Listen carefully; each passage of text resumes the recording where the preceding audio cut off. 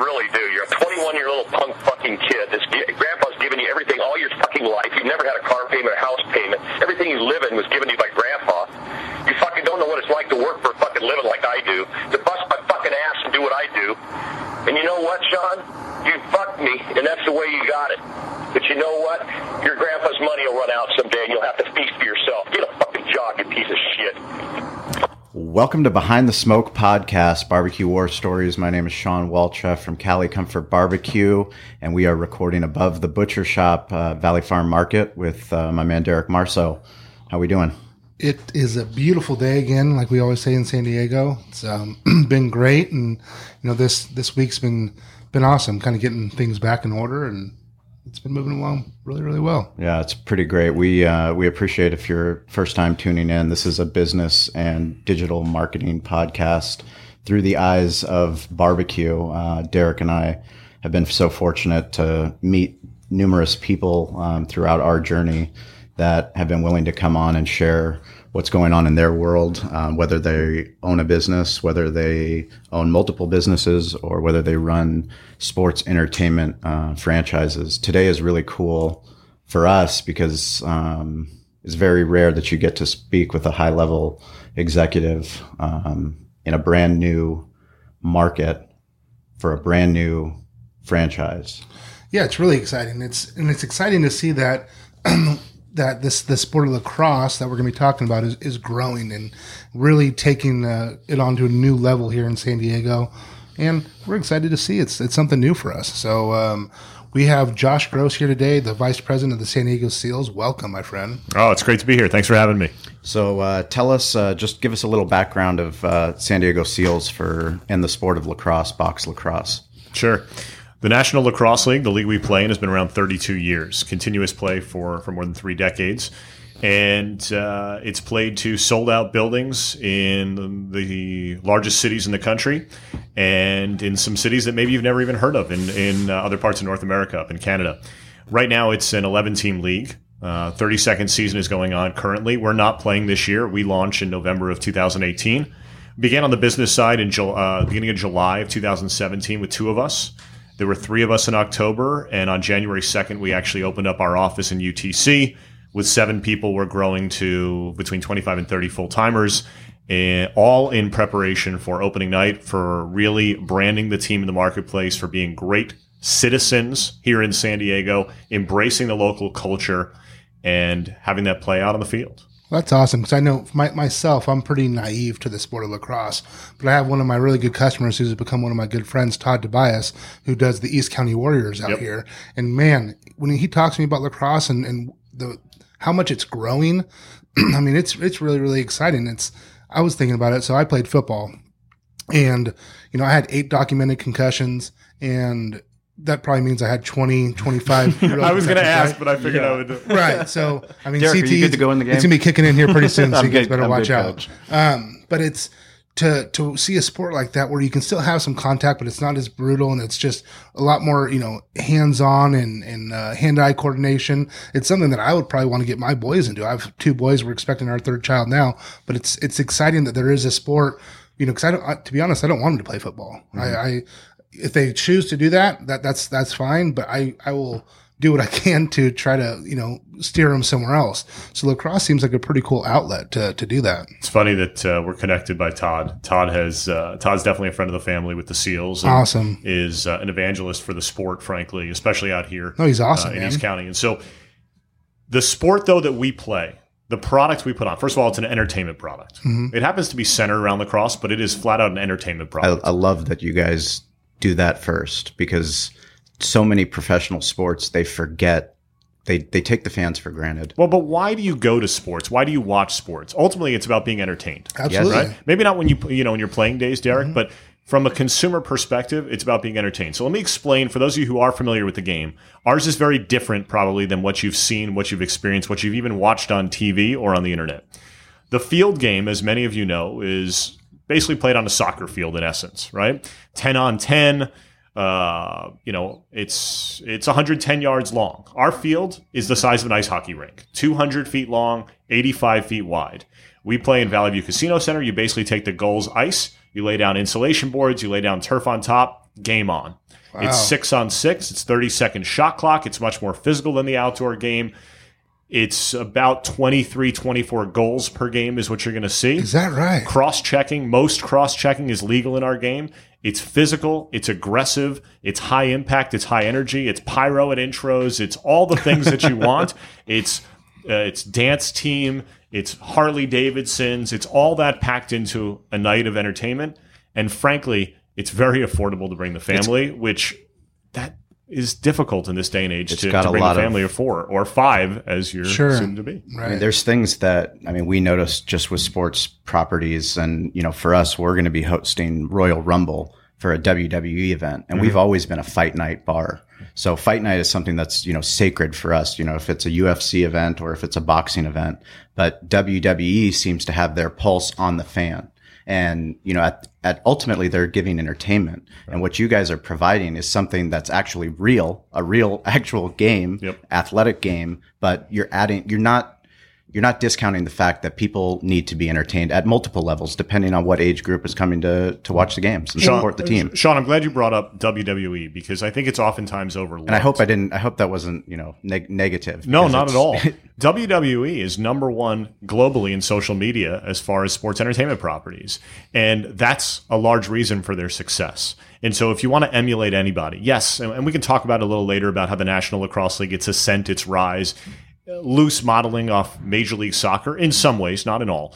But WWE has created something that people care about. They know it's fake, but there's still, 500 million plus social media followers across their different athletes and the WWE owned accounts. And that's fascinating to me. And it's because people innately want to be entertained. And what sports is a lot of people say Real World on MTV was the first reality show, right? Yeah. Sports was the first reality show. True. Right. And it's scheduled history. Something's going to happen. It's going to be documented. It's going to be captured. The results are going to live on forever.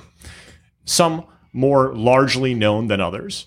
But when you document history, that's something to it. But this is reality television. And in this case, you can be a part of it live in your, in person. We have tickets starting at $15 on a single game basis. You can bring your family.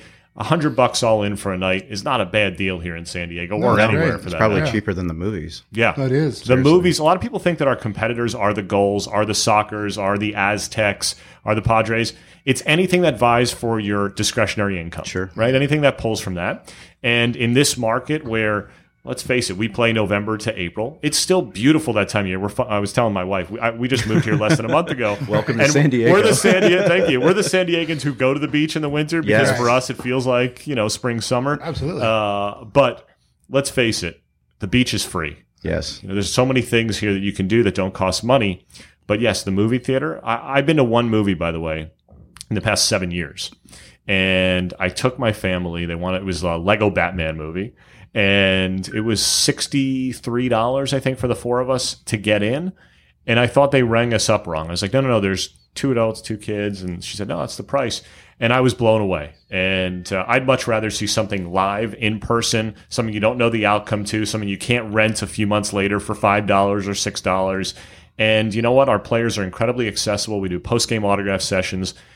It's real. It's a touch and feel and smell and interact environment that you don't get from something like the movies. We'll talk about, I find it fascinating. You're on the board of directors for the National Lacrosse League, is that correct? The board of governors, yeah. Specifically on the marketing committee? Well, so there's 2 different roles that I have. One is I serve on the marketing committee, which actually we had a call earlier this week, which was pretty interesting. But the other piece is I'm on the board of governors. And so what that means is when you hear for the NFL, for example, the owners meeting. Yes. The board of governors it means you represent your ownership. So some of the teams, their owner actually serves on the board. In other instances, like ours, I serve representing our owner's interests. So I'm the alternate governor. Steve Govett, who's the team president, he's the governor. We have 1 vote. There are 11 teams. We each have 1 equal vote. And depending on the issue, it may need to be a 6-5, right? Simple majority. It may need to be a super majority. But we have that representation for our owner as it comes to voting. And on the marketing committee, we talk about steering of the future for the league, where we want it to go, what we want it to look like, and how we're going to get there collectively. Because as much as you think of sports teams as rivals, as competitors, we really are business partners. And we're business partners 365 days a year. and it's only for that 60 minutes, which our games are 2.5 hours total, right? But 60 minutes of gameplay, that's the only time we're rivals. Right. We need to root for each other. We need to support each other. We need to aggregate content together.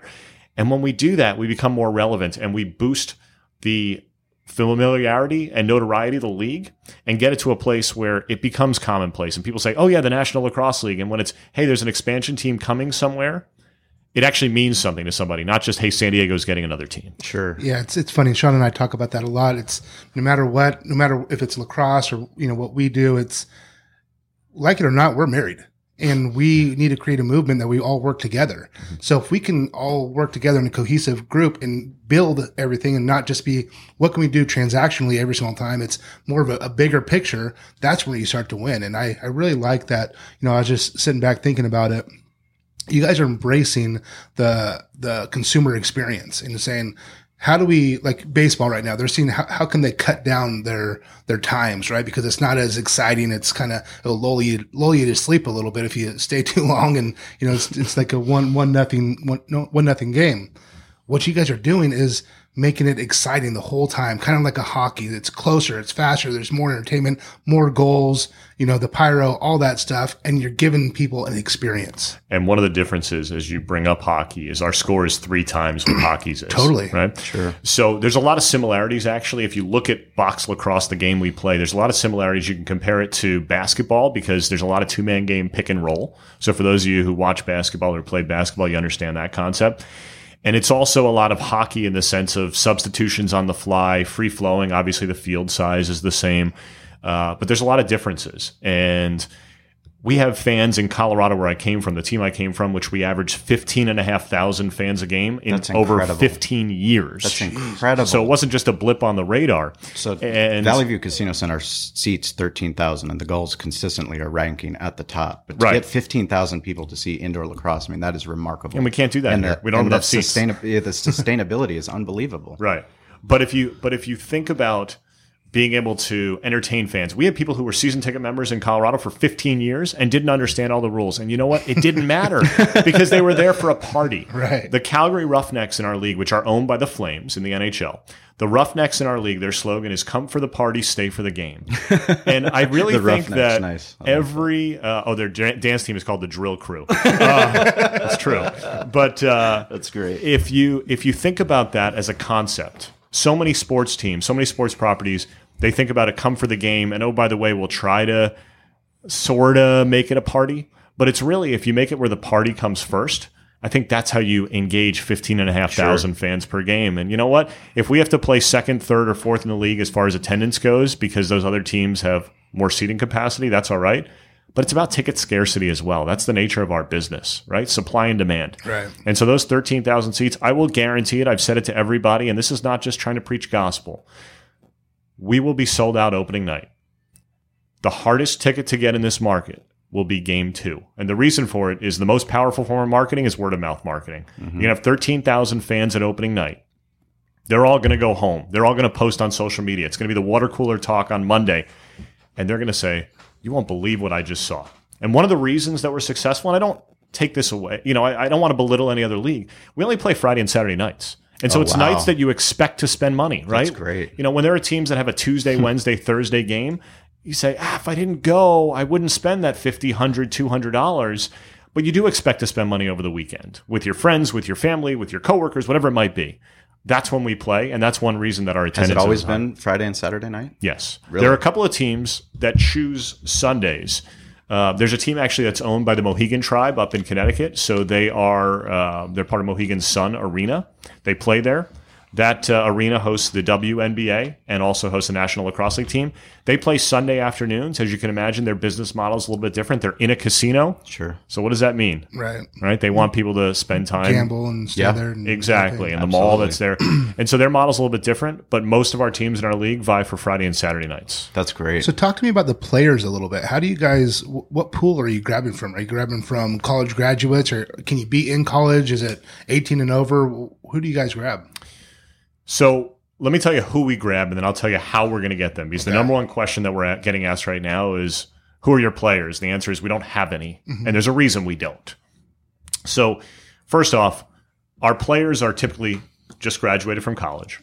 or come out of the Junior A League in Canada. And Junior A, you can be up to 21 years old. So as soon as those guys complete their Junior A playing experience, they then enter the draft in the National Lacrosse League. There are rare exceptions of guys who are younger who choose to forego their Junior A careers.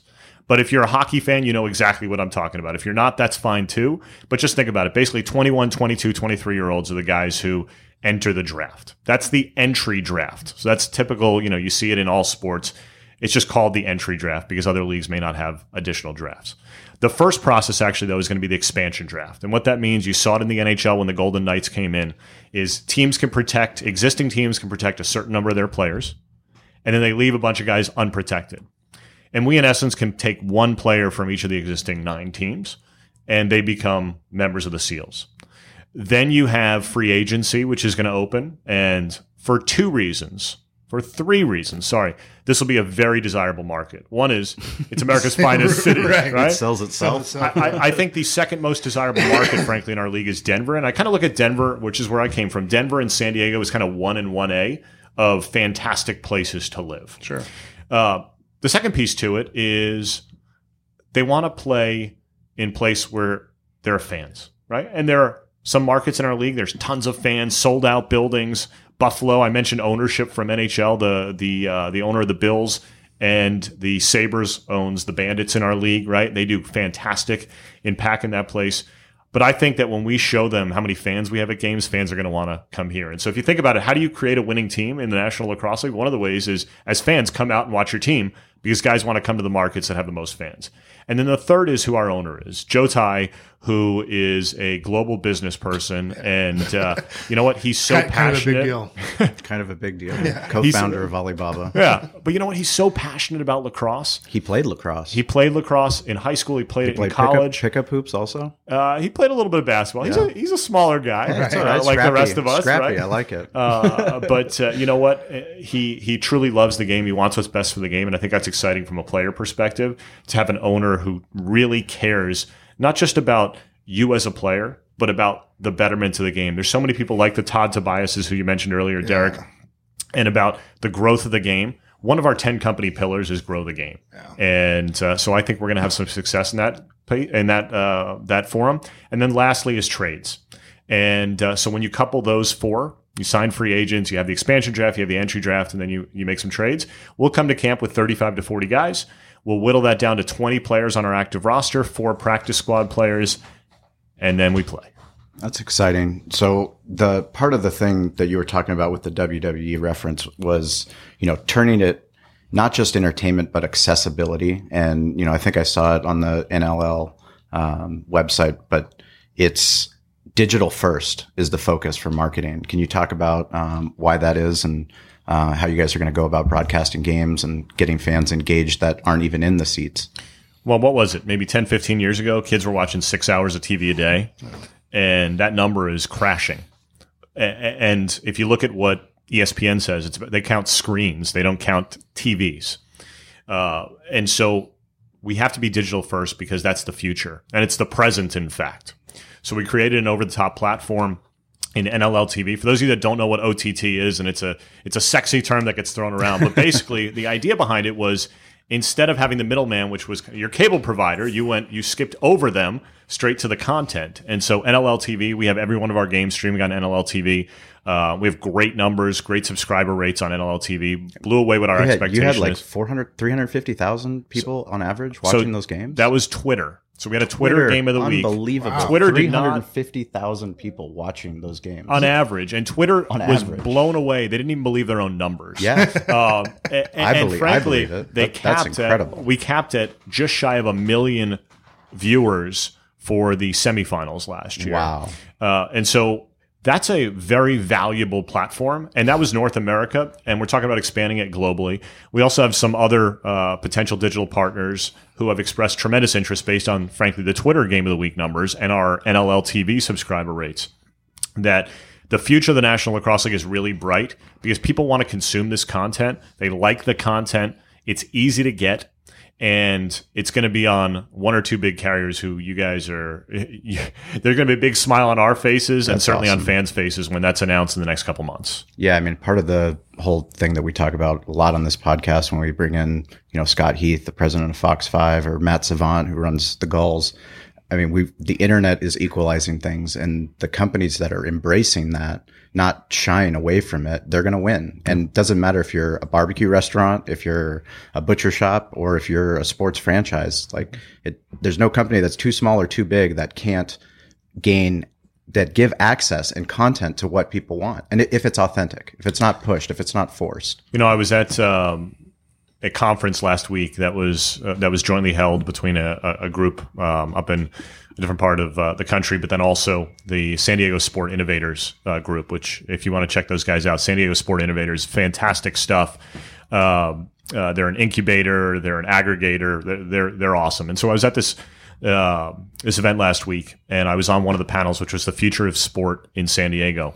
And the keynote speaker who spoke a couple of hours before I did was Guy Kawasaki, who was with Apple back in '84 in the founding days, and he talked about the art of disruption. And I get really sick of hearing authentic and I want to be authentic and I want to be disruptive. And nobody has ever explained it to me as well as he did in that hour, and it was fascinating. But I bring it up because he said something in there that really speaks to the core of Steve Jobs, and I think should speak to the core of anybody who's looking to aspire to greatness in whatever job they have.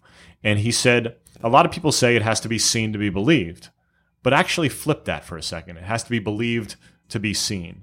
And if Steve Jobs and Guy Kawasaki and everybody else who was there had listened to the pundits and the naysayers, we would never have the iPhone. We would never have the iPod as the iteration before it. We would never have the MacBook right. We'd never have any of that.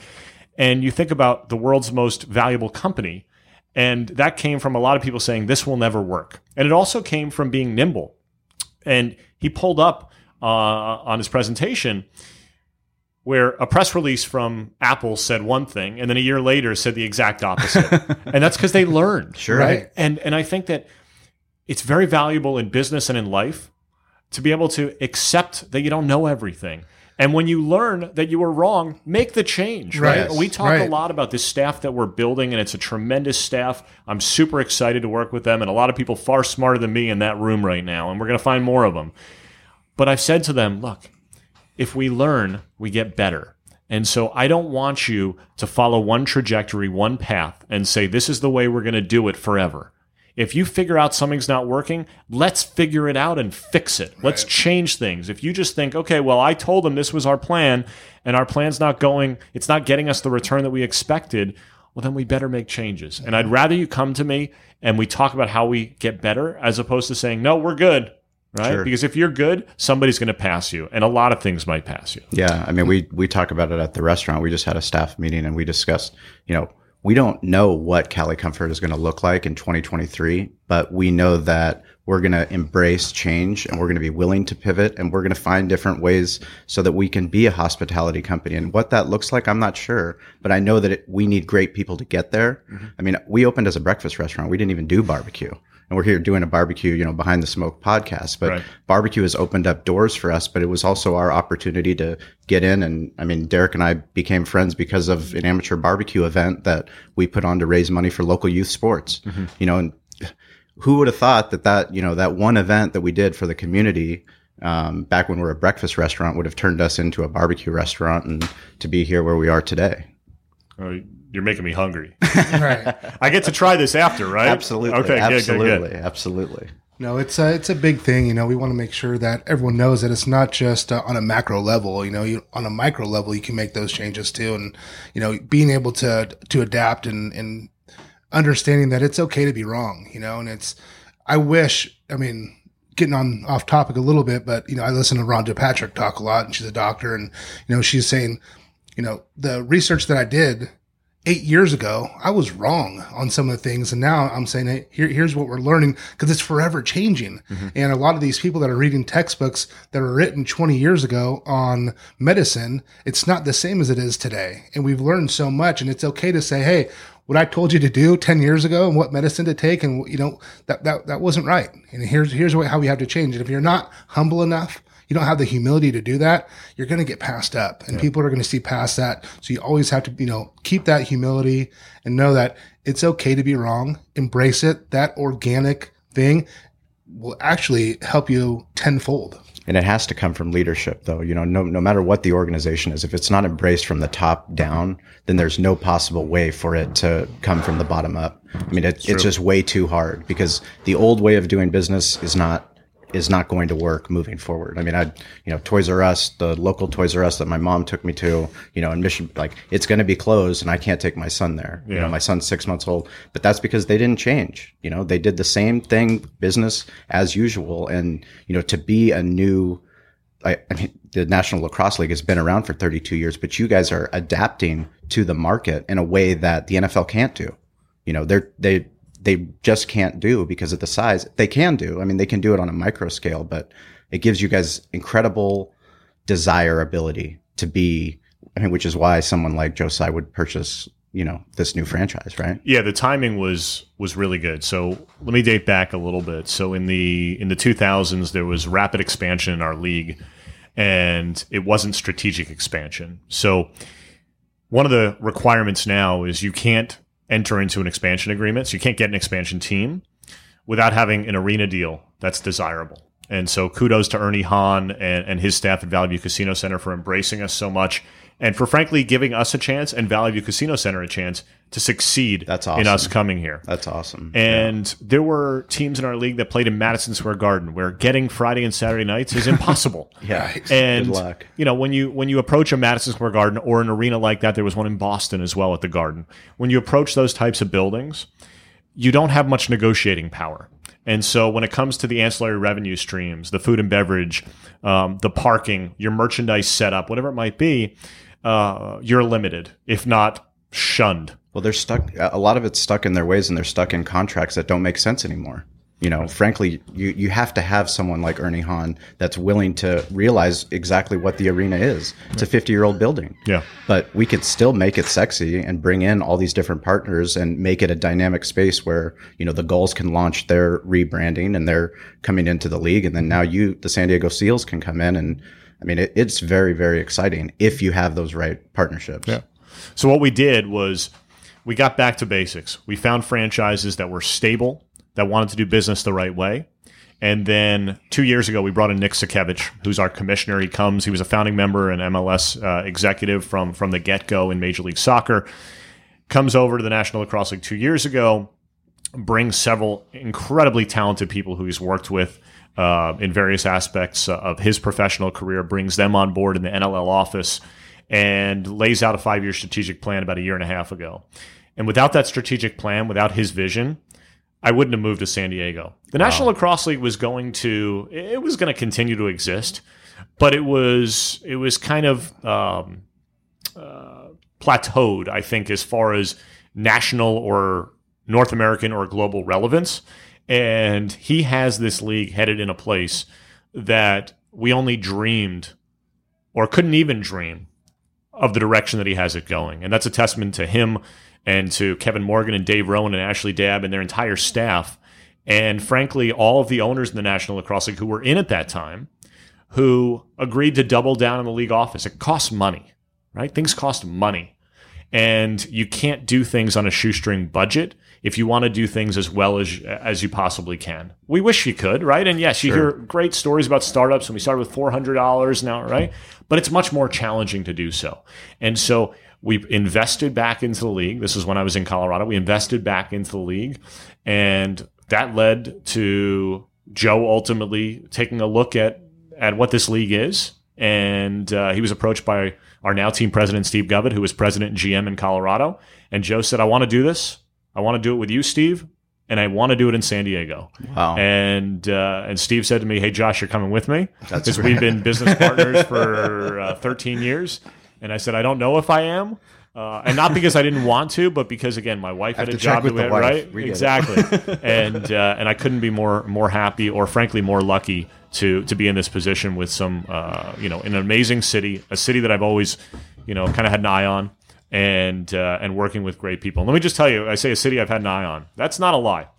So Denver gets a bad rap, right? Because if you go, you turn on CBS and you watch a Broncos game, and they show those scenic, intro shots, whatever it is, and there's people skiing or there's a lot of snow, right? That tends to be 2, 3, 4 hours actually from the stadium. And so Denver's actually a pretty mild climate.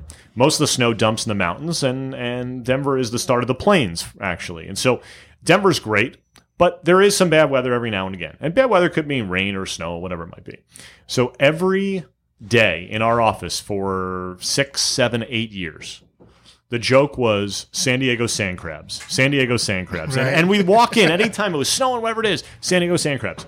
And we didn't care what league. We didn't care what sport. We said we're not going to have a physical office. We're going to use Wi-Fi on the beach. But it was always San Diego. It was never anywhere else. And then the fact that Steve connected with Joe, and Joe said it had to be in San Diego. Now, I didn't get my team name. I didn't get the Sand Crabs. The Sand Crabs. But I think the Seals is actually much more fitting for this city. And I got my Sand Crabs. I love the Seals name. I love the logo. I was very fortunate to be part of that process as well. Let's talk that about development that process. Yeah, that's fascinating to us. No matter what kind of brand or company you're building, we're pretty particular on stuff like that too. Yeah. It's like that's going to be basically the forefront of what people are looking at to see. And my logo, Sean's logo. I mean, it takes a lot of time to come up with those things. So how did you guys come about that? Yeah. Well, it takes a lot of time or no time, depending on if you want to invest in it. That's true. That's true. So it was a long process. There's a company called Adrenaline, no E at the end, Adrenaline based in Denver. And they do tremendous work. And they've worked with literally hundreds of professional and collegiate teams. They work with conferences. And Adrenaline actually designed the Colorado Mammoth logo, the team that I came from. They designed that logo back in 2002. And kept in touch with them over the years. They do great work. And so we enlisted their help in this process. And we talked about what we envisioned the logo might look like. We talked about what we wanted to stand for. And we said, you know what? Give us one kind of cartoonish look that will probably be our kids club logo at some point. And otherwise, we didn't want really caricature in the mark. The very first logo they showed us, which was designed as the idea of, hey, it's going to be a kids club mark, or maybe it's one of the ones that you'll like to get there, was eerily similar to what our final logo actually became. It was amazing and a little bit disappointing, and I'll only tell you why for one reason. So the Colorado Mammoth, Steve has this actually amazing sheets of paper, because it wasn't digital back then, sheets of paper of the evolution of the Mammoth logo from stuff that doesn't resemble the mark to where they got to today. And when I see the Seals logo, and it was so darn close, the very first one we looked at, I wanted to be able to hang in the office this evolution. Right. And it's like the evolution is really not significant. Now, what they do is everything's in black and white. You don't lay in color templates and palettes until the end. But it was in black and white. Our mark, if you go to sealslax.com, you can check it out. It has the crown has it's a trident on top, right, which is an ode to to the Navy and the SEALs community. They had 5 spokes actually on the crown. We said no, it's got to be 3, but the face was almost identical to that face. Wow. And it's a pentagon behind it. No, it's not a pen. Yeah, it is a pentagon. No, 6 sides. Yeah. As you showed me the cold brew nitro, right? Oh, there you go. With the trident. Yeah. But it was a slightly different shape. And this shape actually loosely resembles the head of a lacrosse stick. It doesn't have straight edges on a lacrosse stick, doesn't come to points, but it is loosely resembling of the head of a lacrosse stick. The seal is both friendly and ferocious. And so again, we saw other versions of it, but I was so disappointed that they hit it spot on the very first one. They're like, we're excited to show you this one. They showed us a bunch of others, and they became our secondary and tertiary marks. We do have a kids club mark, which is a friendly seal. We haven't revealed it yet, but a friendly seal holding a stick.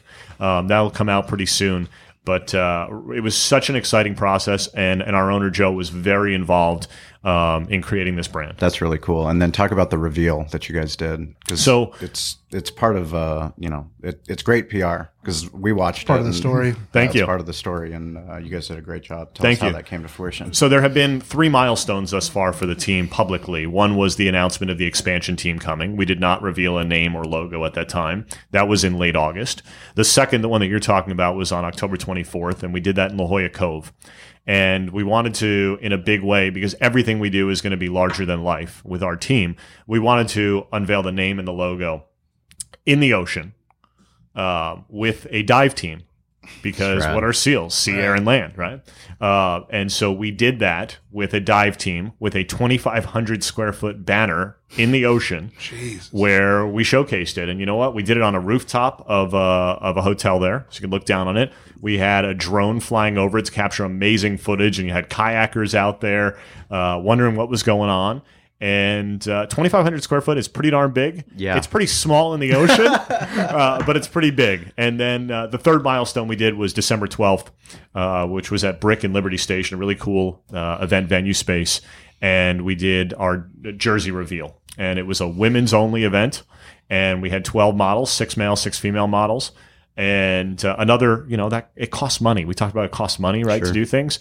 But we put on that event, and the response was absolutely tremendous to the jersey. And we did it strategically so people had time for their holiday shopping to be able to purchase a SEALs jersey and put it under the Christmas tree or for Hanukkah, whatever it might be. And you also got jerseys to local media, custom jerseys. We did. Yours, we need to get yours printed, the two of you guys. We got to get that produced. We'll take a behind the smoke jersey. Absolutely. But yes, that actually worked really well for us. And the media here has embraced us, unlike what we got in Denver. Yeah. The Broncos, and it's not just because the Chargers have left. Sure, that helps, right? But the media here is looking for things that San Diegans might want to latch onto. And in Denver, it's Broncos or bust as far as media coverage. Sure.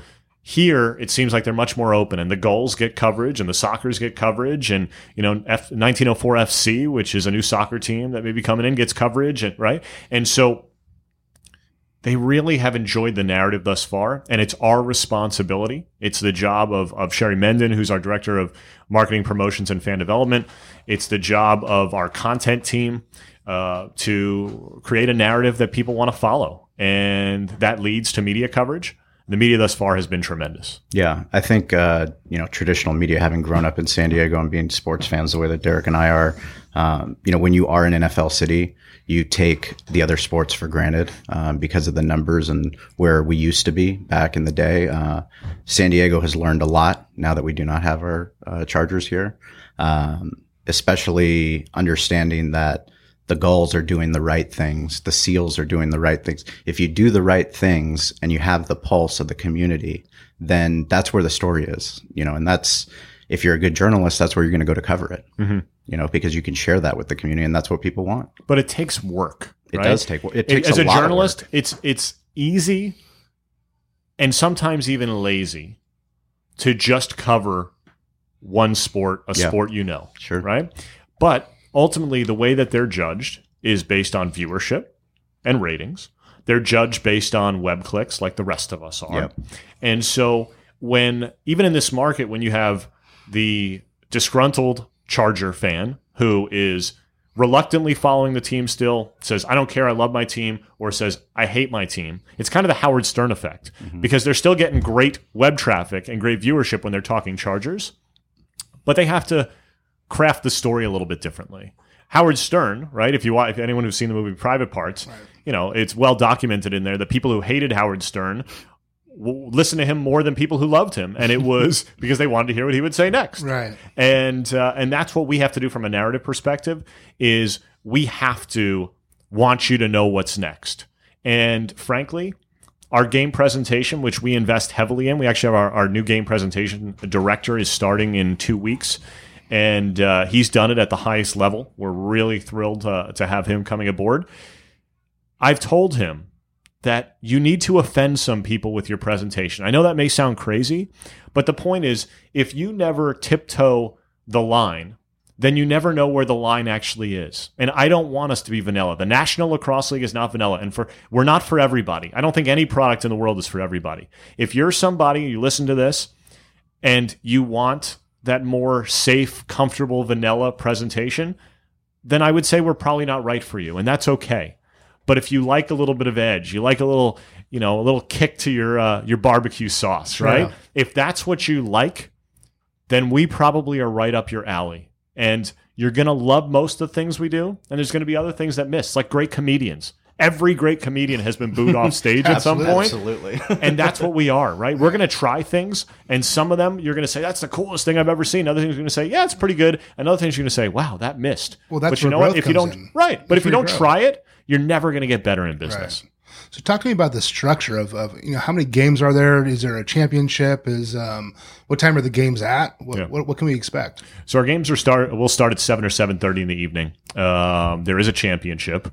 Otherwise, what are you playing for, right? And it's an 18-game season, 9 home, 9 road. Okay. Our season ticket membership is actually a 10-game package. We build in the first home playoff game. You might say that's a little bit aggressive at the beginning because, we're an expansion team. But that money carries over if we don't host that game. We have a season ticket membership that starts at $70. That's $7 a game. It's amazing. To entertain your family. $7 per game.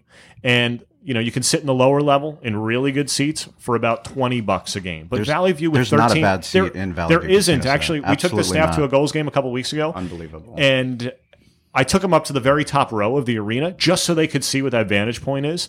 There really isn't a bad seat. Yep. And so you can come in $28 a game if you want to be in there as a family. $28 to get in there on the season ticket membership. And you know what? People are going to they're going to feel like it's the best money they've ever spent because the memories they're going to make with their kids, with their spouses, boyfriends, girlfriends, whatever it is, they're going to love it. Well, I'm going to get 4. I'm going to do 4, and I'm going to give them to my employees. Unfortunately, it's a little bit past my kids' bedtime right now, but I'll buy 4 season tickets and give them to people, and then just kind of sharing like I said, with Todd Tobias and what he does out here in the East County with the lacrosse. And I think it's just really exciting. It's something exciting for everyone to be able to go do. It's something different, and to learn and experience that. Like you said, it's going to be an experience when you come to these shows. I can't wait, man. I can't wait for the season to start. I know it's November when we're going to get it, but I think that'll be really, really cool for not just us, but the whole city of San Diego. Something else to look forward to. So, Derek, you talk about bedtimes, and I actually find it funny because my wife and I were such sticklers about routine for our kids. That's how we are. Were you guys baby wise? Because my wife and I are reading the Baby Wise book, and it's about scheduling out their nap times, play times, and sleep times. I guess I was without knowing. My wife's the ultimate planner and scheduler, so she sounds like Baby Wise is right up her alley. But so our games were at 7:00 in Colorado, and so for the first couple of years, my son never saw a game. Right. My son's older than my daughter. He's 7 now. My daughter's 4, and then they started coming. And it was a special treat because they'd go to bed 7:30. That's where we're Special treat to stay till halftime. And then my wife, I was working. My wife took them home, and it was a late bedtime. They usually fell asleep in the car, and she'd transport them from the car into their beds. And it wasn't until 2 seasons ago, actually, that they saw the first game they ever saw the ending of. And it was because the Avalanche had a Stadium Series game that night at Coors Field, the baseball stadium in town. And so we had a 3:00 game, which we never do, but they were playing at 6, and that was national television that drove that. So we had a 3:00 game. And so my kids saw the ending of a game. And then the playoff game that year, which we lost, they left, I think, late third quarter. Got home, the game went to overtime, and my son's like, "Mom, I don't want to go to bed. I want to see the end of the game." He's delirious at that time, right? And we lost in overtime. It's a sudden victory, sudden death, however you want to call it, overtime. And he started crying. And it was so that was the second game that he ever saw the ending to. But it amazes me. And look, I'm not going to judge parents. You know what's right for your kids, and there's plenty of things I do poorly as a parent, right? But it's a live and learn type experience. But I see parents sometimes with their really young kids at sporting events late into the night, and it wasn't right for our family. It may be right for them, but it was pretty cool for my kids to get to the age eventually where they can see the end result of a game and not just say, okay, I saw half of it. They had a great time at half of it. You know what they actually stayed for was the blimps at halftime. They'd love to stay and watch the blimps fly around and drop coupons, and then they'd take off. That was usually their routine. That's great. So Ian Aspinall, he's one of our managers over at the restaurant. He actually coaches with Todd under Todd. And they have about 150 kids out here in East County. And, we let them know that we were going to have you on the podcast, and they were really excited, and they wanted to know what you guys are going to do as far as outreach for the sport of lacrosse. Building up the sport and kind of bringing kids that have never seen a professional lacrosse game into the process. It's like you scripted it. I really wanted to go in that direction right now, so I'm glad you brought it up at this point. What we're going to do what I thought we were going to do until a week ago was really big. And then what I found out, and I can't reveal, unfortunately, too many details, but I'll be able to soon. You can have me back, and I can tell you the full platform on this because it's going to blow you guys away. Awesome. And we can do an hour just on that. We love it. But we created a program called Ticks for Sticks. And so when Todd Tobias purchased his season tickets, every seat he buys, we're donating a stick and balls to an underprivileged kid in the local community. There you go. Every single season ticket membership. And so you think about it. $70, Wow. right? You can get in for, and we're spending the money to buy a stick and balls. That's really cool. But above and beyond that, basketball, kids learn how to shoot whenever you see their friends doing it. Sometimes with lacrosse, you may need a little bit of help just to pick up that stick for the first time and learn. Every underprivileged kid who receives a stick and balls, before they get it or where they get it, is going to be a free clinic that our pro players, our SEALs players, actually lead for these kids. Wow. So our goal was 5,000 sticks in the community, and to seed all around San Diego County and into the 18 different neighborhoods, to seed sticks in there as a way to grow the game, as a fan development initiative to make them future SEALs fans. But we struck a deal a week ago that, again, I can't go into too much detail yet on. But that 5,000 number, it's going to be much, much, much bigger than that. Wow. And it's really, comprehensive, really cool. With school programs. I surprised our staff on Thursday last week at the event I spoke at, and I said from when school starts back up in late August, coming back from summer break, through opening night, 200 community appearances in a span of 2.5, 3 months, and their jaws dropped. And I said, yeah, it's 3 a day. We're going to have to do 3 appearances a day, and meaningful appearances. It doesn't do any good to go there and get out, right? If you just say, okay, I just need to check a box, you didn't provide much value. But if you go there and you have really meaningful engagement with kids, that works well. One program we did in Colorado was where we heard from the phys ed teachers, hey, we'd love to teach lacrosse, but we don't have the equipment, and we didn't play it, so we don't know how to teach it. Is we'd go in with our pro players and actually teach the game to the kids in phys ed classes. Wow. And that was a really cool program. So we will be doing that. We'll be focusing on anti-bullying. We'll be focusing on healthy lifestyle. And, I know the Gulls really committed themselves to this marketplace. I feel like with the SEALs, you're going to be sick of hearing of, the SEALs are here again. They're in my community again. But that's really our commitment to you and our commitment to San Diego. And we wouldn't have it any other way. Yeah, I think it's so important. I mean, Derek and I, we became as good friends as we are because of underprivileged youth and raising money for sports. What we learned from coaches as well as in the classroom, but we learned a lot from coaches that we didn't learn in the classroom, about teamwork, about accountability, about being punctual, about all kinds of different aspects of being a man, or obviously not a woman, but being a man, and learning these things that have helped us to this day, and it's so important to give people opportunity, but also to foster that growth in the sport. It's tremendous. When I was in high school, I think when I was, so I graduated in 2000. So maybe 1998 or so, I was at Bishop's in La Jolla. That's probably when they started the lacrosse program, and it was brand new. Mm-hmm. It was like, what's the sport coming from the East Coast? Yep. Right. What's this? They got sticks, and it's kind of like football, and it's kind of like hockey. But it was brand new, but it caught on so fast that my younger brother, who's 4 years younger than me, he loved lacrosse, absolutely loved it. He actually loved it more than he loved football, mm-hmm. And now to see how far it's come to where we are today, where, all the colleges, every college has one. USD, UCSD. There's a lot of teams that have club programs, frankly. Okay. The Pac-12, Larry Scott, the commissioner, he's very interested in it being a sport that is seen throughout, on the men's side, frankly, of his schools, because a lot of the women's programs have them. University of Utah just announced, I was going to say earlier this year, but in late 2017, that they're adding Division I men's lacrosse, I think in the 2019 season. And so there are challenges, as we know, with any NCAA sports and with, all the great that Title IX does. It also at some times can be a little bit limiting when there is funding for a men's sport, but then you also have to find it to coincide on the women's side. Absolutely. But Utah is the first. And I'll tell you what, I think there's going to be a domino effect that stems from it. University of Florida on the women's side, the Gators added women's lacrosse, I want to say around 8 years ago. And 2 or 3 years in, they were top 2 team in the country. No way. Because let's face it, look, I went to Syracuse for school, and I come out here and I say, what was I doing? Like, how dumb was I to go there when I could have been at, UCSD or SDSU or USD, whatever it is. And I think that it's going to be able to attract a lot of the top talent. And whereas it's a hub and spoke sport, right? It really grew from Baltimore, Central New York, Long Island, and spread its tentacles across the country. But it used to be so rare for guys from Texas and Colorado and California and Washington to be recruited and play Division I. And now it's a regularity. You have to be a smarter recruiter as a college coach, because there's so much talent spread out throughout the country that if you don't go and recruit them, you're not going to be competitive enough. Sure. Yeah, well, in San Diego and out here at least, it's once we grab onto something, we're fortunate that we can play it year round.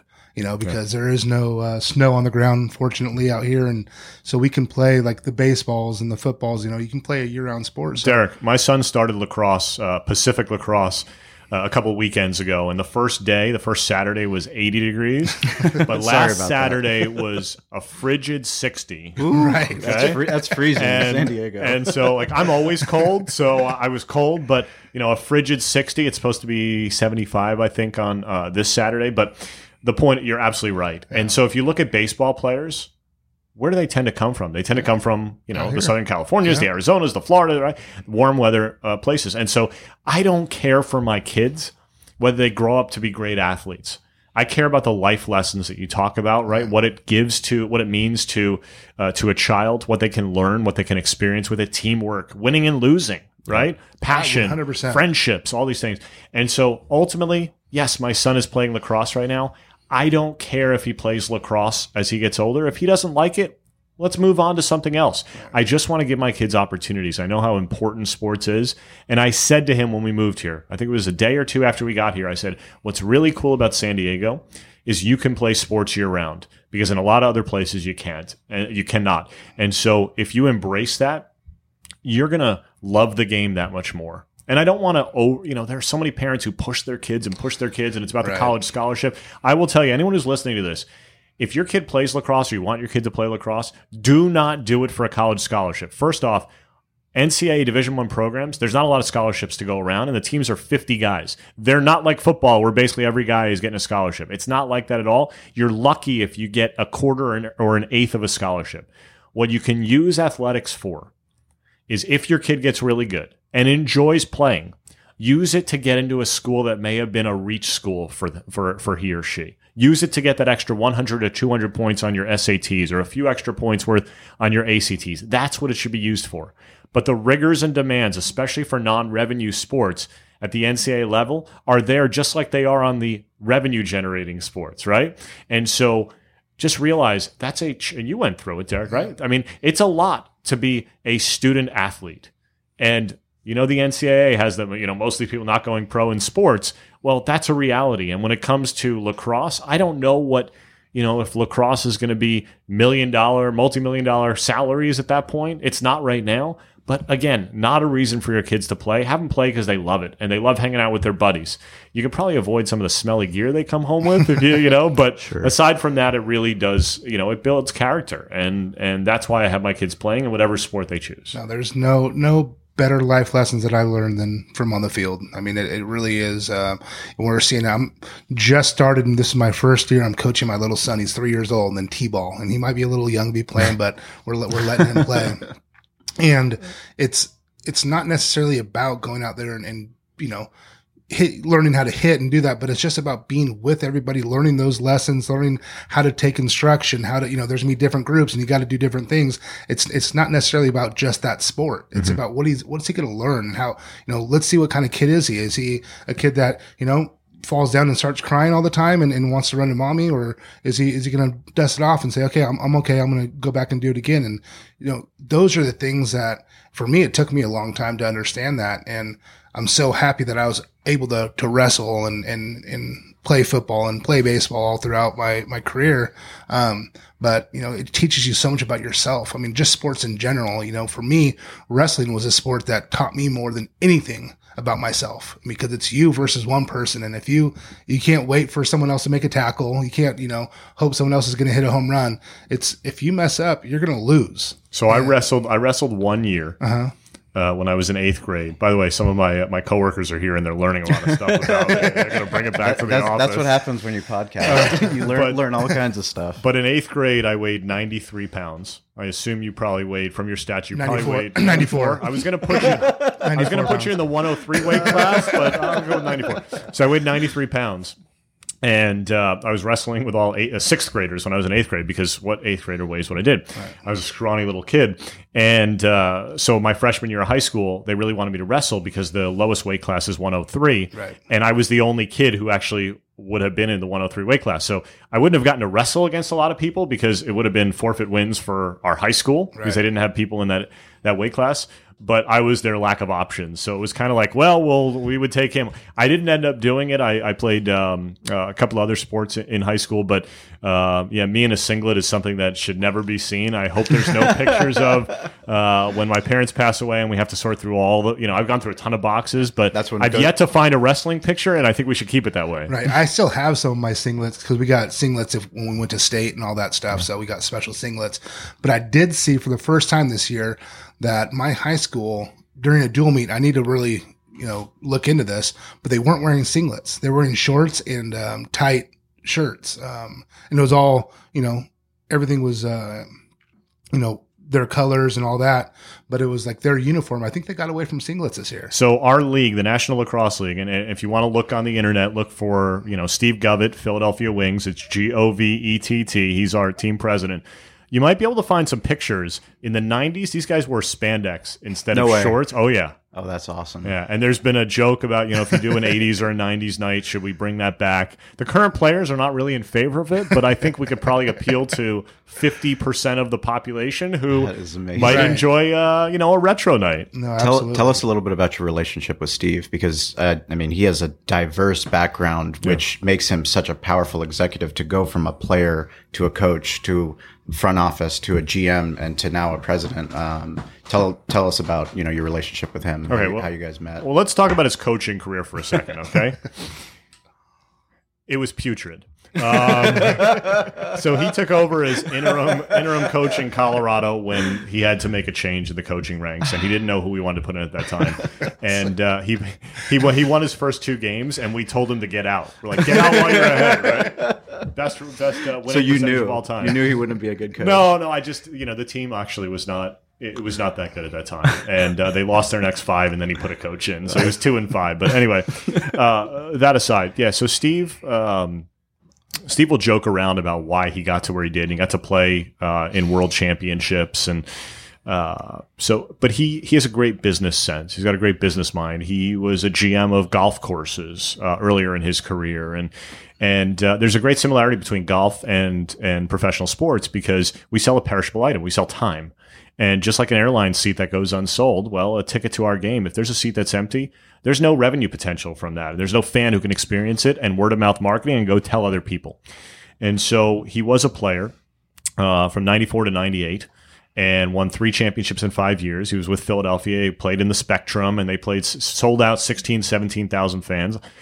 And then they offered him a job as the GM, which at the time was a part-time role. So he did that. And then he became ultimately the full-time GM and president in Washington, D.C., a very undercapitalized organization that ultimately relocated. He helped facilitate the sale to Colorado and took the show on the road.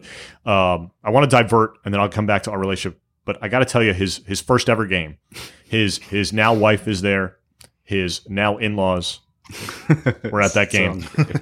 And he says, I want to make my presence felt. I'm stealing his thunder. He should tell you the story himself. He tells it a lot better, but I want to make my presence felt, let everybody know this place is rocking, Spectrum's full, etc. He says, okay, how do I do this? So he says during intros, when they announce number 44, Steve Govett, he says, I'm going to run out and I'm going to jump up on the glass. Run across the field, jump up on the boards, pound the boards, right? I'm here. You get to know me. And dark in the building, spotlight on him, right? And so he sees his jersey through the reflection. He's like, okay, I got about another 3-4 steps.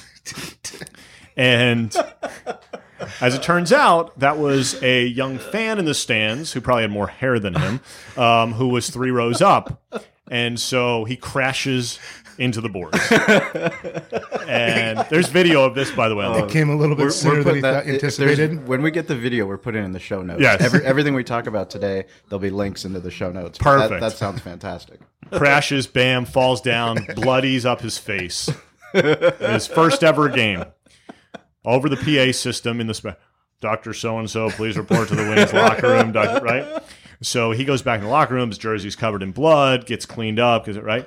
And he plays in, we have a blood jersey in our league, nice. Which is just, it means that if for whatever reason jersey gets ripped, gets blood on it, whatever it is, you just throw on, there's always a spare. So he throws that on, scores a goal in that game, and it gets credited to somebody else. And so he, to this day, will tell you that his career numbers, he deserves one more goal.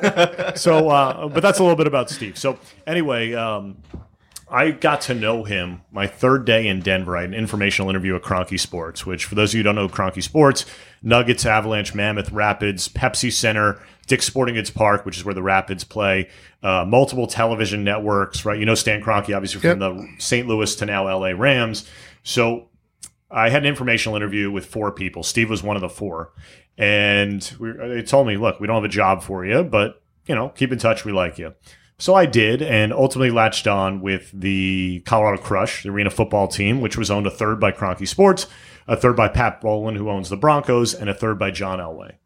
And I sat not down the hall from Steve. I sat down. He had an office. I sat down a hall, around a bed, down another hall, and then I was in a cube there. And I was an account executive. I was selling season and group tickets for the Crush. And I'm loud. And I'm really loud.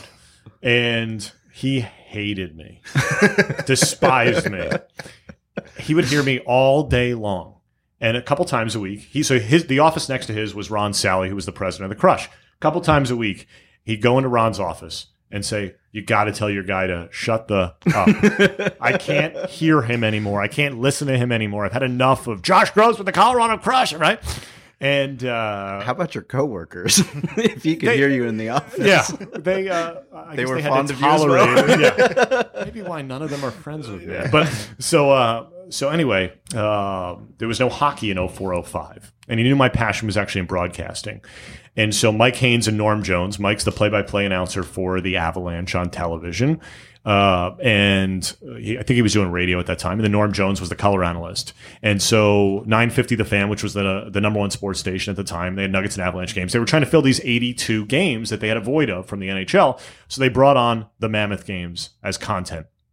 Mike slides over to play-by-play. Norm does color. Steve calls me 2 days before the 05 season starts and says, I know you have an interest in broadcasting. Do you want to be our sideline reporter? It pays nothing. And I said, I'm in. Right. And so I got to know him that way. And Gary Gate, who's synonymous, he's probably the greatest lacrosse player of all time. It was Gary's final season with the Mammoth. Got to be there on the bench during that. And I grabbed players. The moment they scored a goal, whatever it is, I grabbed them by the back of their jersey and interviewed them on air. That's great. And it was great because Mike and Norm didn't know lacrosse very well. And Mike's become a real student of the game. He loves the game, and he's called some Mammoth games since. But Mike... and Norm said, and our producer said, anytime you have something, come down to me. Because you see some sideline reporters, and it's like 1, 2, 3 times a game they're on. Yeah. I was on 20 times a game because the only way that I was going to get better and the only way people were going to know my name and hear me was for me to be on. Smart. So I was on a lot. And I grabbed players, and I got this, and I listened. I heard the coach said that. And so I got to know Steve. In April, he hired me to a role within the lacrosse division of Kroenke Sports. I reported to Gary Gate, who was overseeing a division within the company aside from his playing. And, because Steve kept saying to me that whole season, we got to get you over, to lacrosse away from the Crush. And I said, well, that's your job. You got to find a job to hire me. And eventually he did. And we've been inseparable ever since. And I will tell you what, I think that, a lot of people talk about their relationship with their coach dating back to their high school or college days or younger. Steve is he's a boss, but more importantly, he's really a mentor. He is we're kind of a yin and yang. We're a package deal, and so much so that when the announcement was made within Kroenke Sports that Steve was coming to San Diego, that he was leaving the company for a new opportunity. We couldn't say it was San Diego. We couldn't say what it was because it hadn't been announced publicly. Within a few minutes, I had calls and emails from coworkers who said, so you're gone, right? So you're leaving. And I was like, well, Well, but it's, we talked for years about doing something special together, and we did a lot of special things together in Colorado. And this just happened to be an amazing opportunity where he and I could stay together. My wife got so sick of hearing that we were going to do something. She finally told me, I don't want to hear any more about it, and go get a condo in the mountains, in the Rocky Mountains for a weekend, and lock yourselves in there together and figure it out and come out with a plan, because I don't want to hear about it anymore. And so this whole thing, as it became kind of that trickle effect, which became, a river and then an ocean of steam and power behind it, I probably could have asked Steve for anything. I probably could have negotiated a lot harder than what I mean, I didn't really negotiate, but you know what I'm saying? Like, I could have asked for just about anything, because we're a tandem. We're a bit of an inseparable tandem. There's a chance I might have been the president of the team in Colorado. I would not have been the general manager. That was a definite, but I might have been the president of that team. It was never offered to me. But I'm not a guy who cares about. There's only a few reasons that you should care about titles, and they're not really for your current job, frankly. But it didn't matter to me that there was a chance to be president of that team. I wanted to be with him. I wanted to do something special with him. And frankly, everything I'd heard about Joe, I hadn't met Joe yet when I accepted the job, but I'd heard such amazing things. And then I got a chance to meet him. And frankly, he's better than advertised. He's much better than advertised. And every media member wants Joe Ty. I mean, how do we get him? There's a radio station that they play X-Files music when they mention his name. And it's a funny bit now, right? On Extra Sports? Yeah. That was funny. Where is he? Right. They keep doing it. Looking for him. And you know what? Joe will eventually be available to the media, but frankly, he doesn't want it to be about him.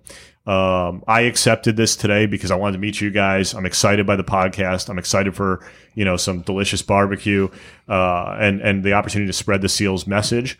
But, this really should be Steve sitting in this chair who's talking about the brand. I'm the guy behind the scenes who you should never know. It's kind of like the offensive lineman in football. You never want to hear your name. Right. I look at myself as the offensive lineman, and I want everybody else in the organization to get the credit that they deserve, because they're the doers. Yeah. Well, we appreciate you taking the time. And the greatest thing for Derek and I is this podcast allows us to pick and choose who we have those relationship with. And, because of Dominic over at iHeart, he reached out and introduced us by email and said, you guys should meet. He knows my passion for sports entertainment. He knows about the podcast. He has if there's anybody in sales that's doing the right things, it's Dominic, and Dominic's been just such a great friend to my wife and I, him and his wife. But we wouldn't be selling barbecue down at Valley View Casino Center if it wasn't for Dominic. We wouldn't have the relationship we do as a sponsor of the San Diego Gulls if it wasn't for Dominic. And now we get to spend time with you and hear, a lot of the things, from behind the scenes, that we wouldn't get from the president. Obviously, we'd love to talk to Steve too, but it's really cool for us to spend time and learn about you and your story, because you guys are hustling over at the offices trying to get ready for your first season. An hour might not be enough with him. I'm loud and I like to talk. He really likes to talk. Well, that'd be good. I like to talk to him about his stats. I'm like, they're looking a little low. I think he retired as the all-time leader in penalty minutes. So he was on my a team. kind of guy. He was on a team with Gary and Paul Gate. I mentioned Gary's name a little while ago. Tom Marichek, who's also one of the all-time greats, and basically. He made sure that they stayed clean. So he had, a few dust ups, right? Maybe each game. That was one of his roles, but really, he was a really talented player. He'll downplay that to the day he dies. Joe was actually spoke to our staff in our offices a few weeks ago, and he talked about. We asked, "What's your favorite lacrosse memory?" And he talked about how he was not a good player, and. He scored one career goal. Awesome. And the week, I think 2 weeks before, he hurt his shoulder. He got in garbage time in a blowout, and hurt I think it was his shoulder. And then a week or two later, he's well enough and he scores his one career goal, which you can find online, by the way. He said you can find that. But it was really nice to hear, you talk about being humble. And I think, one of the things that turns people off to athletes, professional athletes, and even athletes at the lower levels, even in high school and middle school, and with recruiting getting so young in so many sports, is to hear somebody who's so humble, and you meet somebody like Joe who will be in a polo shirt and shorts, And you'd never know what his net worth is, and he will never bring that up to you, and he'll never make you feel like you're not on an equal level with him. And he's letting us run the business the way we want to run the business, and he's trusting us, right? And if you bring in great people, trust them to do their jobs, and he's doing exactly that. And Steve has given that trust in me. The reason he's not here, his son is a senior in high school, and so he's here every couple weeks. Didn't line up this week where he's in town, but he's letting his son finish out his senior year. And Joe said, great, do that. So he's working remotely, telecommuting in a sense for now, but in town every few weeks. And it's worked thus far. And we had to do that for the first 6 months. We didn't have an office. Sure. We didn't really have a staff.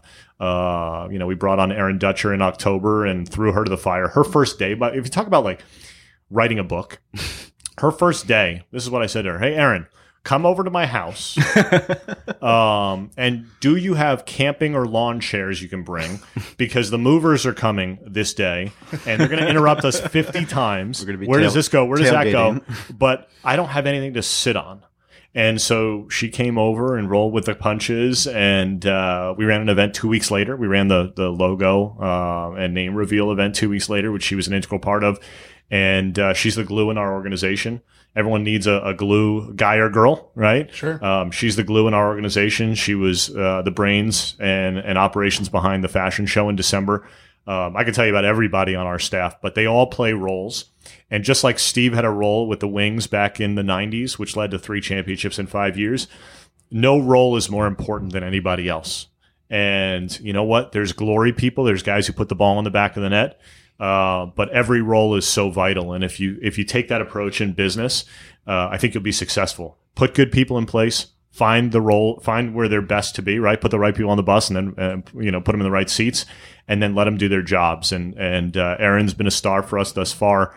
It really is cool. We've got a guy named Sean Walsh who played college lacrosse, and he's out here, and he left a job working in, the real estate business to come work for us, and we call him Sale Sean, and like to bust his chops a little bit. But you know what? He sold 7 memberships in his first week. We didn't expect him, and he was part-time. He was finishing up his old job, so in 20 hours in 1 week, he sold 7 new accounts. And you know what? Always a smile on his face. I was told here you can't wear a tie in San Diego. And in fact, a good friend, Ron Fowler at the Padres, when I've been around him, he's like, I feel uncomfortable with you wearing that tie around me. Sean wears his tie to work every day. It's his little thing. You mentioned, having leadership from Fox 5 on, right? Having Sean here, and it's like, he's got the bow tie. Oh yeah. Scott's got the that bow tie. Yeah. And so as you think about it, right, everybody's got, their identifier. And so Sean's is wearing the tie to work, and he's a great guy. And look, I'm very fortunate, and I have a smile on my face every day, every night. I look out at the, the back of my house faces west, and I have an amazing pool, and I can, I see the sunset and palm trees, and I've lost a lot of friends on the East Coast and in Denver by posting too much pictures on social media. Absolutely. My wife and I celebrated New Year's at midnight in our pool with a glass of champagne. That's a San Diego way. I need to make friends in San Diego. I'm looking for eligible people because, frankly, I've lost a lot of my other friends because they're like, one of my buddies he was a sand crabs guy. We're gonna move. He posted on social media. He said, "We get it. You live in San Diego." And it's like I'm in the honeymoon phase, right? So I have to play that up as much. The problem is it's always a honeymoon phase. I mean, there's we're obviously biased having come from San Diego, but we're so fortunate to live in a place where no matter where you go in the world, no matter how beautiful it is, when you're on your final descent into San Diego, you hear the pilot. You're on your final descent. You're like. You feel like you're going back on vacation, because you're coming back home. My wife and I talked about that. So we were planning a staycation one night away by the beach, and we live inland. We can't afford to live by the ocean, right? But we were going to do that, and because of a work event, we had to cancel. And she said, "You know what? I feel just like that. I feel like our house is, kind of a hotel, like we're at a beautiful resort." And I wanted my kids, Denver is great. We bought our forever house 3.5 years ago. Life happens. But one of the challenges is in Denver, it's such planned communities that we were on 1/1200ths of an acre. And so I couldn't even have a catch with my son or daughter in the yard. We had a yard, but we had one tree in the front, so you couldn't throw a ball above 6-7 feet in the air. And then in the back, it was too small for it. And so when we were looking for a house here, one of the things I really wanted was I said, I want to be able to have a catch with my kids. And so we got a pool and a side yard where I can have a catch with the kids. And to me, that's everything. Where are you guys at? That's the world. We're in Forest Ranch. Oh, cool. Beautiful out there. Which, you know what? We had never heard of Poway. What is it? It's Poway, right? Yeah. You're like, we never heard of that. And La Jolla, right? You know, like I knew La Jolla. That was one I knew. But, you know, Penasquito's, like I didn't know any of these things. Right. And so I was told the Poway School District is phenomenal. And so we looked in Poway. This was actually the second house we looked at, the one we got. And we weren't looking to buy. This was way back in the summertime. We weren't looking to buy, but my wife walked in the house and said, we shouldn't even be here. It's too nice. And 20 minutes later, we walk out. There's a full-size regulation basketball hoop in the driveway.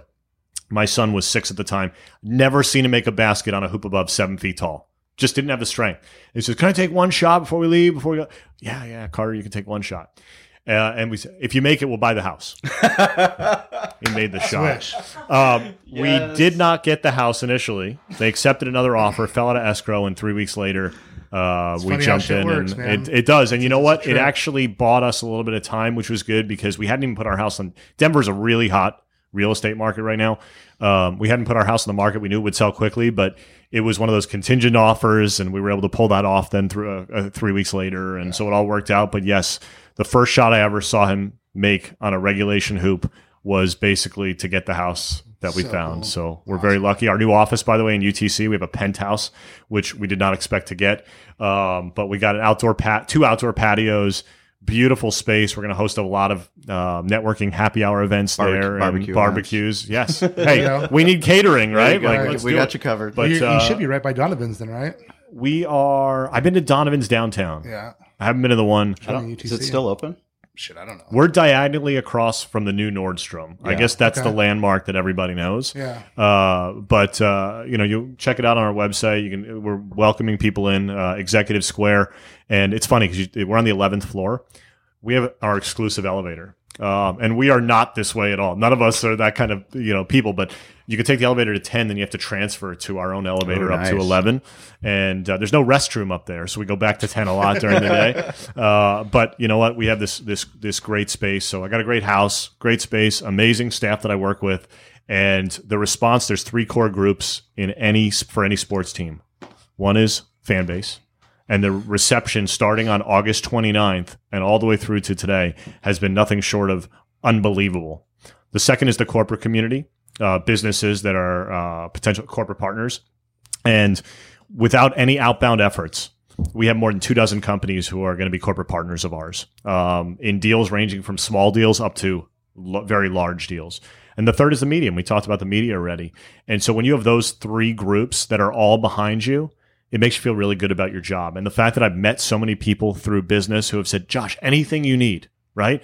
You need to know about what restaurants to eat at, what pediatrician you need for your kids, right? Any of that. And they didn't know me. But in 2 months, I was more well-connected in San Diego than I was in 14 years in Denver. And I'm not a different person.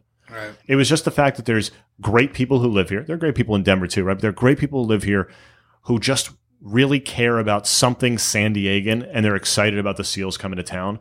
And for them to welcome us with open arms, from the biggest businesses like the Padres on down to mom and pop shops and random people we meet on the street. It feels great to be here. And we're going to be here forever. Some people say, well, what's the long-term plan? Well, the long-term plan is to make the Seals a brand in this marketplace. That's a lifestyle brand that you guys can be proud to be San Diegans, and that the Seals are part of that community that you're proud to be involved with. Yeah. I mean, I don't think there's any better fans in the world. I mean, we're fair weather. We always get the fair weather fans. We talked about it before, but, San Diego, we're ambassadors for our city.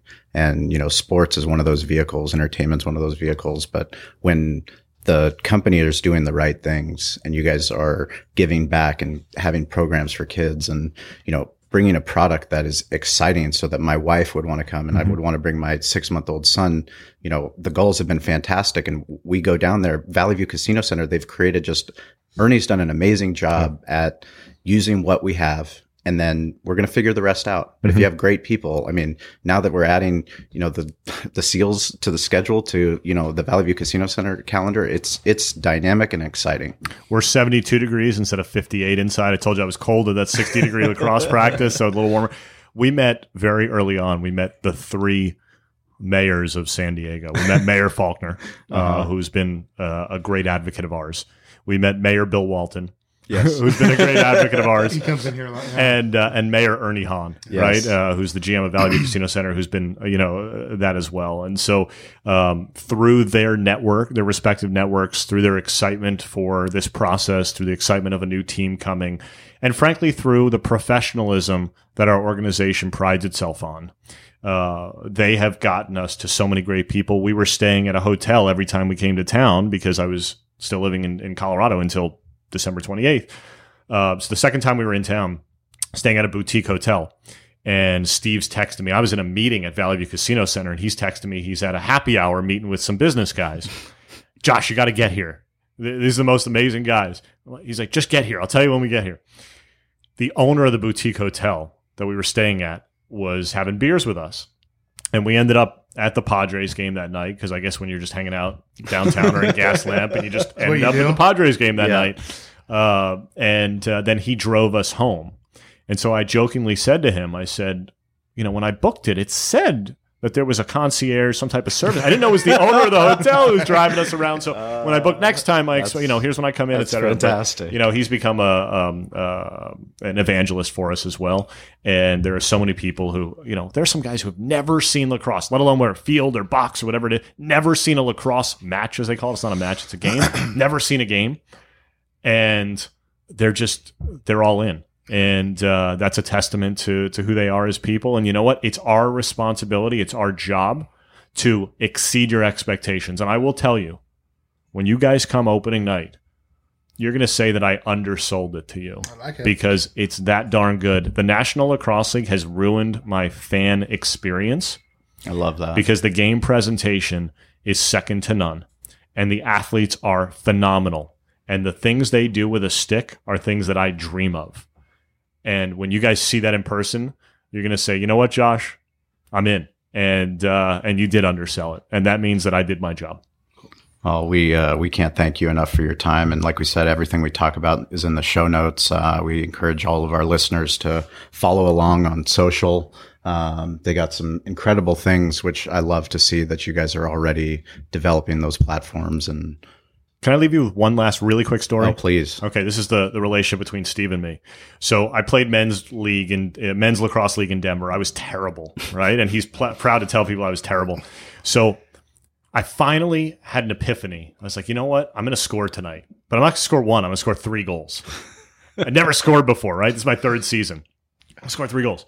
I put a ball next to my lacrosse bag on the bench. And I'm like, when I score, I'm running into the net, I'm grabbing the ball, I'm sprinting back to the bench, and I'm throwing this other ball so they can play with it off the next face-off.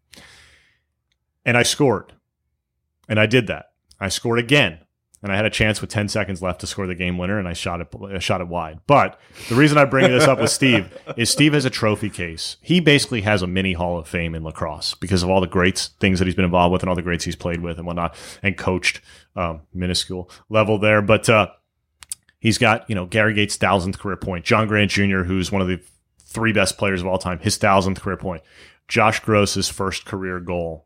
Sits with the legends of the game in his, in his basement now. It'll be coming out here to San Diego. And that's just, you know, I wanted him to have the ball because lacrosse to me is Steve Govett. Well, also your willingness to go and work for nothing as a sideline reporter. I mean, you have to put yourself in those uncomfortable positions to follow your passion, and then you never know where that road's going to lead. And, you know, what you guys are doing, we're just really, really excited to have you on, share the story of the SEALs and whatever we can do. Derek and I, we kind of, if you get us, you get all of us. That's kind of the deal. Yeah, you were talking about your wife getting sick of your relationship, and I think our wives are probably sick of our relationship too, because we're kind of the same, where it's kind of like a package deal. So well, let's go eat some Cali Comfort barbecue, right? Let's do it. Let's do it. We appreciate you guys tuning in, and we'll be back next week behind the smoke. Thank you.